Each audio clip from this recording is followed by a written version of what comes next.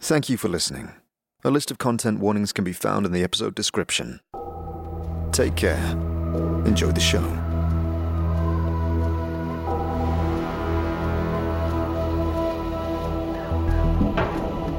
Planescape Torment, the unofficial audio series. A narrative let's play adapted and produced by Revoke GM.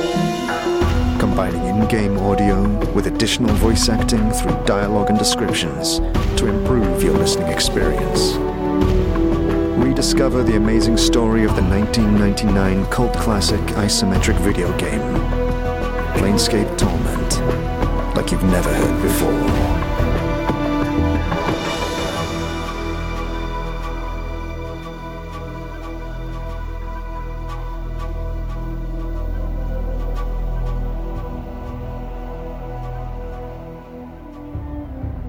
With the Dark Alley Shivs routed, you leave the Razor Angels to pick through what remains of their territory. Most have fled, others bow in supplication. Several defy death in rabid rage, baited by the cruelty of their adversaries. The cloudy night provides a somber cover for the anguish that now draws upon your face. You daren't look either Mort or Dakon in the eyes, and you walk in silence. Rourke's 3 rings bruising the palm of your clenched fist. Again, poking his head from the same charred structure, you see the wayfish fool.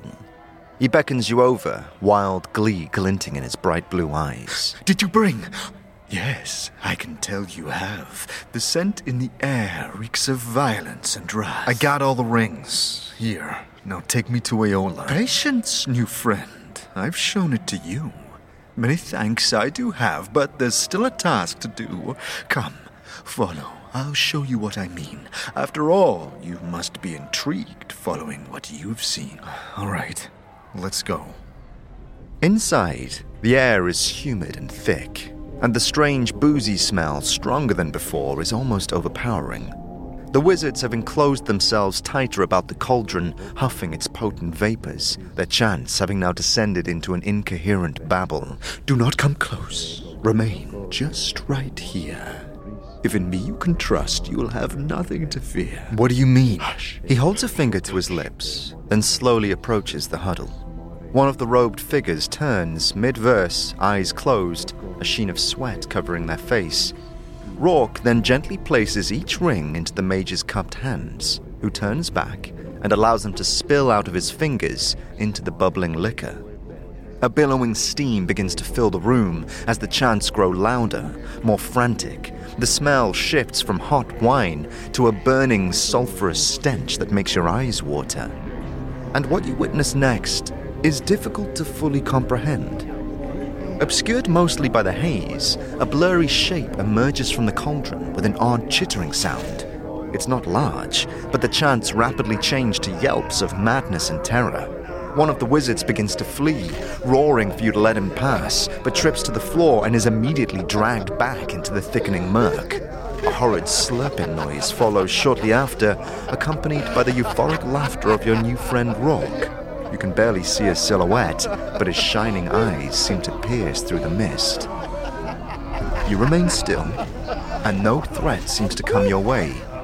The sounds subside, and the cloud disperses, revealing Rourke, now bouncing in quiet hysterics, the gently bubbling cauldron, 5 robes laid in empty piles on the ground, and a strange green insect-like creature about the size of a small dog. It chirps, almost sweetly, and its face is mostly taken up by 2 large, benign and watery eyes.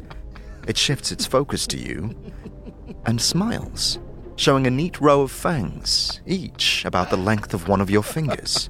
Oh, the old ones are gone, but I won't mourn nor sing.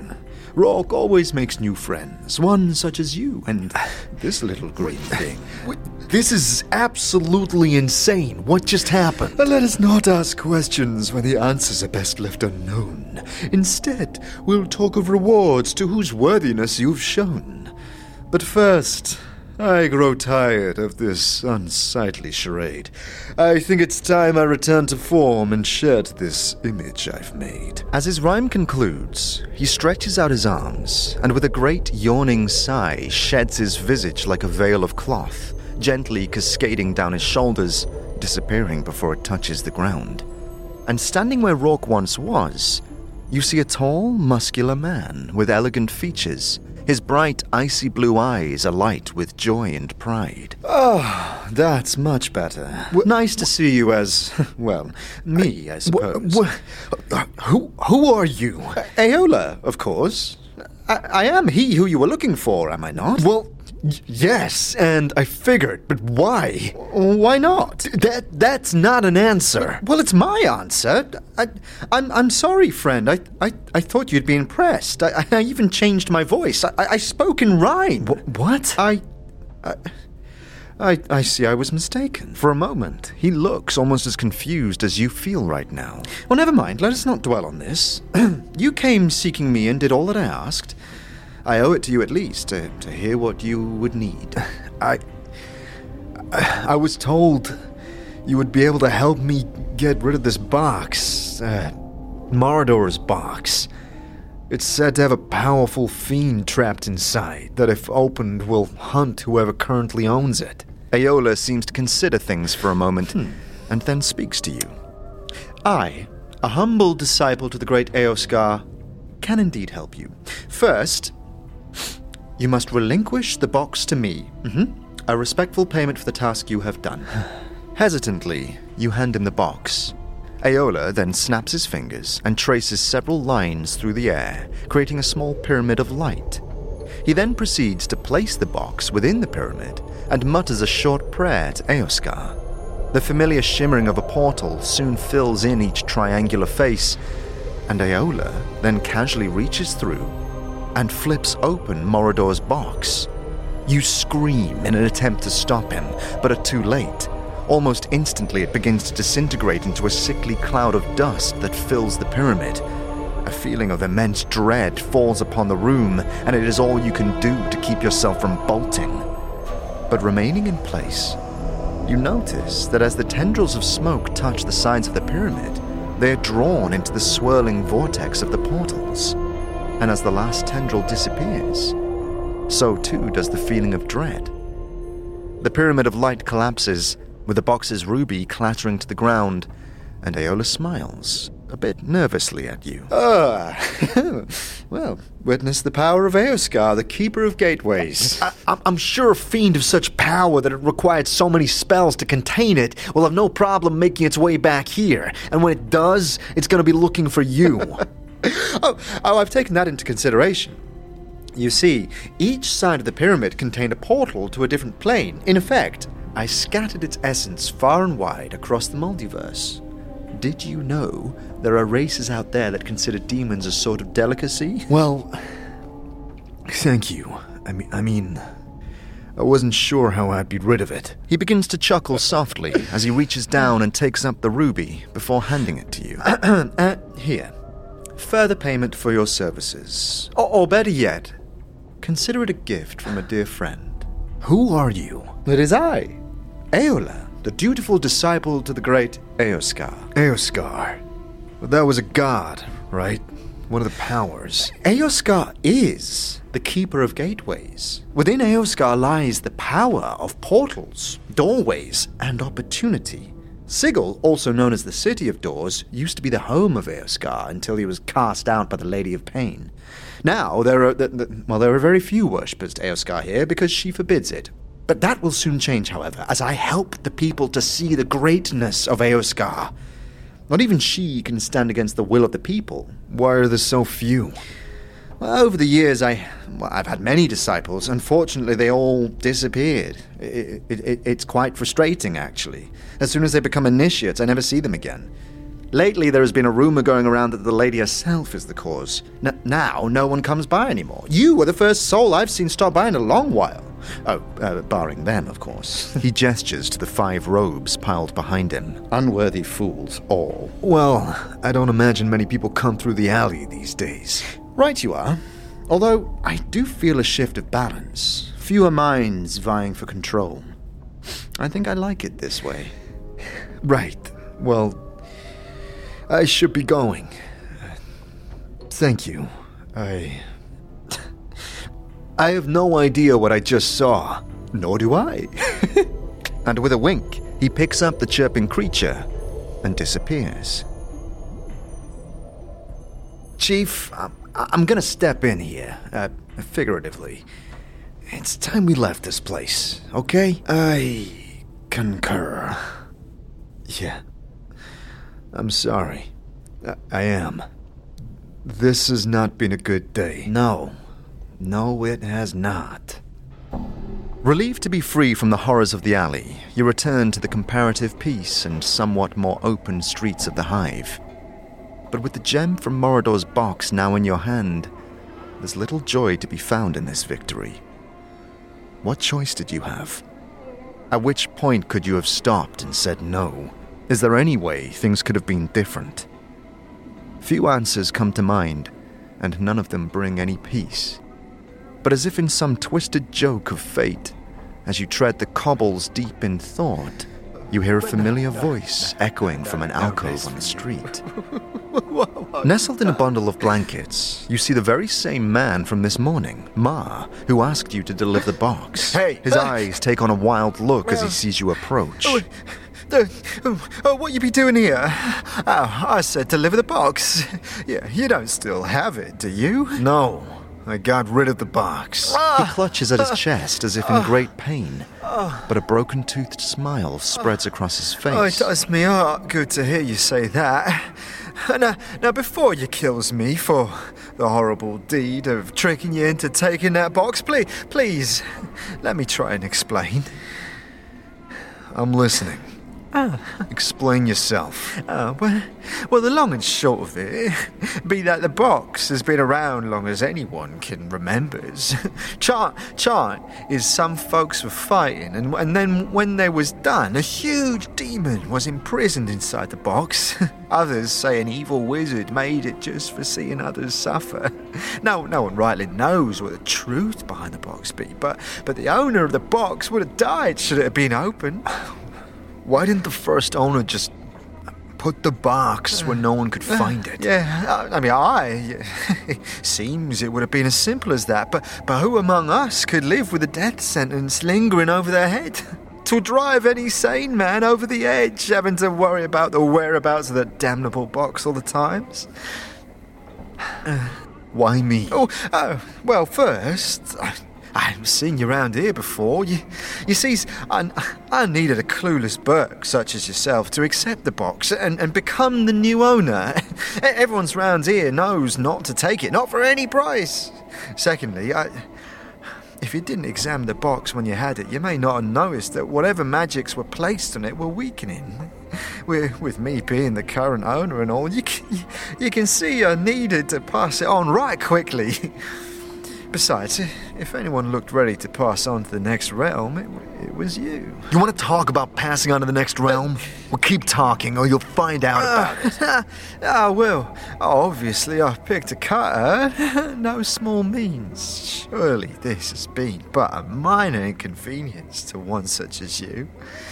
I offer this weapon and some jink to line your purse as a reward for your troubles. He unwraps a bolt of cloth and lifts up a simple yet elegant-looking axe. It is all I own, and coincidentally, 'twas what that rat Kuatra used to get me to take possession of the box myself. Ma is not a large man, but hands you the weapon with relative ease, and when it passes into your grip, you find that it is almost as light as any small blade you've held before, and its edge is frighteningly sharp. Keep your coin. I won't say no to the axe, though. Oh, of course. I thank you, Cutter. A truer blood than there was. What will you do now? Why? What do you mean? Well, you need no longer worry about the box, nor who has it. I? You've coin enough to keep a roof over your head. What will you do? Well, I suppose I hadn't thought about it yet. Old habits and all that, eh? Well, you should. What was the point in all this if nothing changes? Well, sometimes there isn't a point, Cutter. We're in Sigil. I exist. That is all. I refuse to accept that. Take care of yourself, Mar. With only a few hours of darkness remaining, the three of you head back towards Arlo's flophouse. But with the events of the day racing through your mind, you are certain there'll be no rest for you right now. You're not coming inside, Chief? No, I think I'll keep walking for a bit. You two go ahead. If it's privacy you want, you need only ask. Thank you. Yeah, I think that's what I want. All right. Suit yourself. Don't have too much fun without us. All right. I'll do my best. You walk for another hour or so, the twinkling lights from faraway wards above drawing your mind to the vastness of the city around you. You cannot help but feel wonder at this strange and confusing Sigil. It has been but barely a week since you awoke in the mortuary, and you have seen and felt more than you could imagine was possible.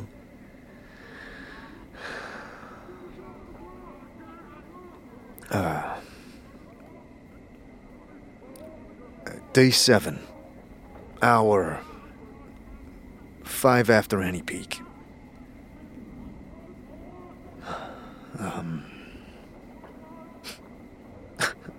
I don't even know where to start with the events of the last day. Fleeing from a guardian spirit. Waking up trapped by some arachnophilic psychopath. Being forced to make decisions that change and end other people's lives. I'm not even sure if I did make any decisions. Things keep happening that I have no control over. Yet I seem to play an integral part in their deliverance. It cannot mean nothing. I refuse to accept that there's no point in all of this. But I have no control. I have no idea who I am or what I'm doing here. People see me and they see some past that had nothing to do with what I am now. But I don't think that ignoring that past will make it go away. You cannot have control over something that you do not understand, and while that may be okay, if I do not understand what other people see when they look at me, I will never have control of myself. I'll never... I'll never...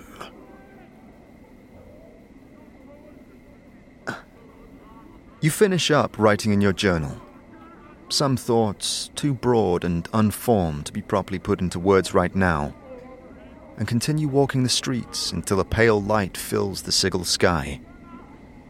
As promised, you return to Shalandra's Kip with news of your success in ridding the curse of Morador's box, and while sad that you could not save the box itself, she gladly accepts the ruby once mounted upon it, even sharing some of her spells for your book in payment. Leaving her home, you find yourself amongst the market on Powers Row as it sets up for the day's trade. Workers jostle crates of goods to their stalls. Eager shoppers arrive early, hoping to find the choicest picks before competition gets too high.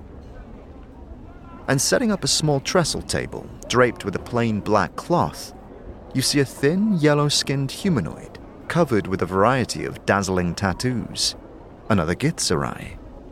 His eyebrows have been accented with black charcoal lines, and his teeth are filed to points. He sees you and waves you over, rattling a set of dice in his hand. Hekeo greets you. You've come to play a game, yes? All right, show me how to play. Geowa reaches into his tunic and pulls out a coin. Well, this coin, your coin. He places it at your feet and pulls out another. This coin? Geowa's. He places this coin at his own feet, then holds up 2 dice between his thumb and index finger. The dice? We both roll 1, yes? Sure, go on. You roll higher? Both coins. Yours. Geowa roll higher? Mine. Neither rolls higher? The coin stays for another roll. So, how much coin will lie at your feet? How about this? You place a hefty pouch of coins in front of him, and he smirks. I am humbled by your offer, but this is the first hand of the day. I cannot match your confidence. Instead, you take out 10 copper pieces as your stake, which he gladly matches. You both roll the dice for several rounds, earning back approximately as much as you had lost, before Geowa stops and nods, frowning. It is enough. For now.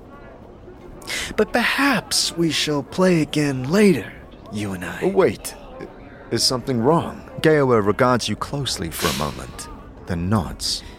Never do I indulge in Hashma's folly. Never do I cheat, human.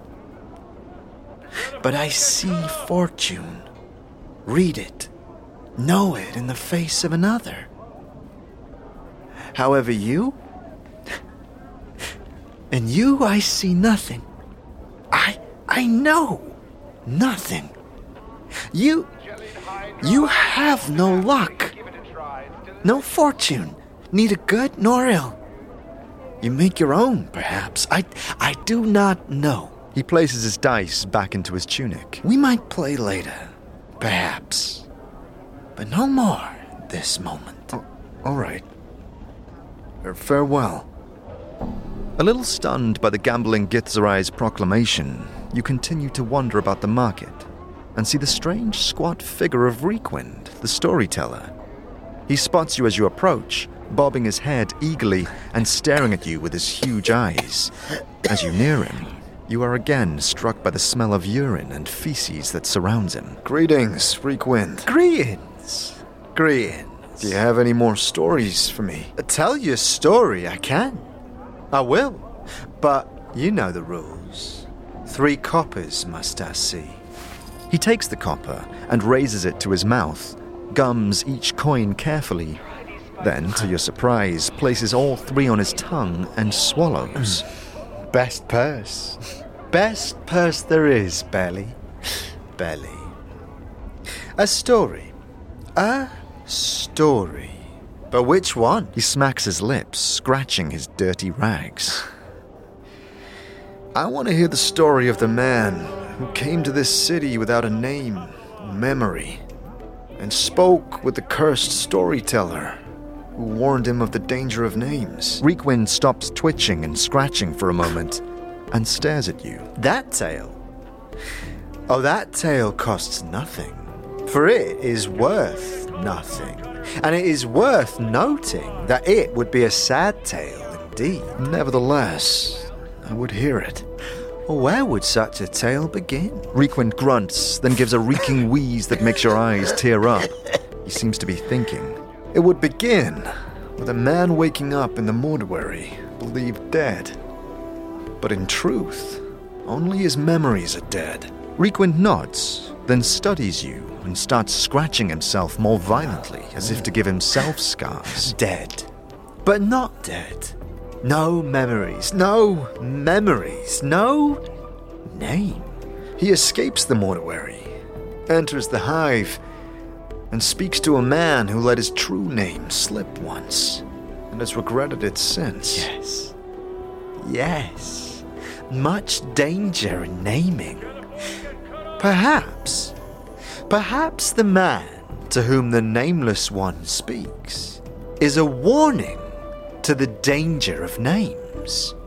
Perhaps he who has forgotten his name is better off.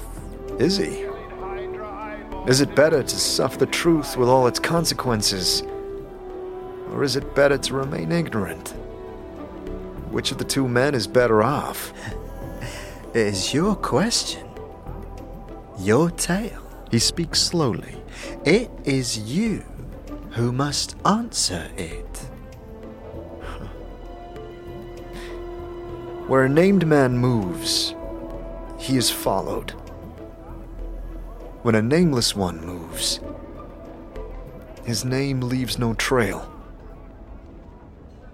He is protected against those that would do him harm, including himself.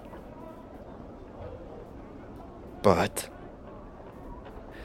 the man who knows his true name is better off, for he knows himself and is stronger for it.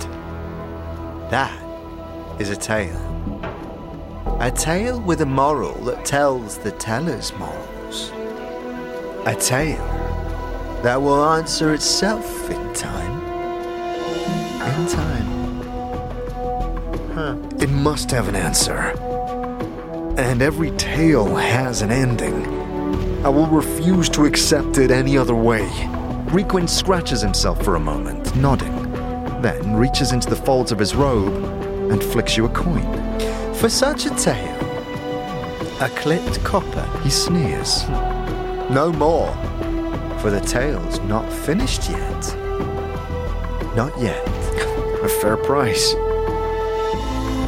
Farewell, Requind. I will see you again.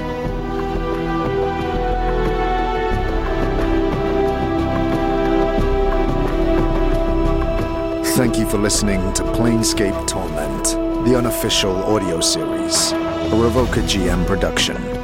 To support the show and those involved, please consider subscribing to our Patreon or donating via our Ko-fi page. Links to both are in the description.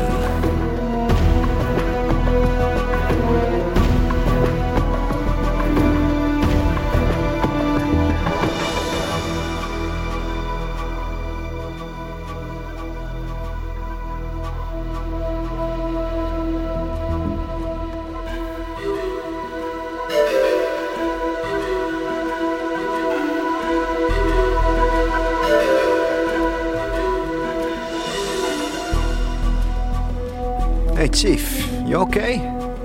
You feeling better after a little peace and quiet? Sure. What did you get up to? Oh, just walked around, tried to clear my head, organize my thoughts. You know, updated my journal.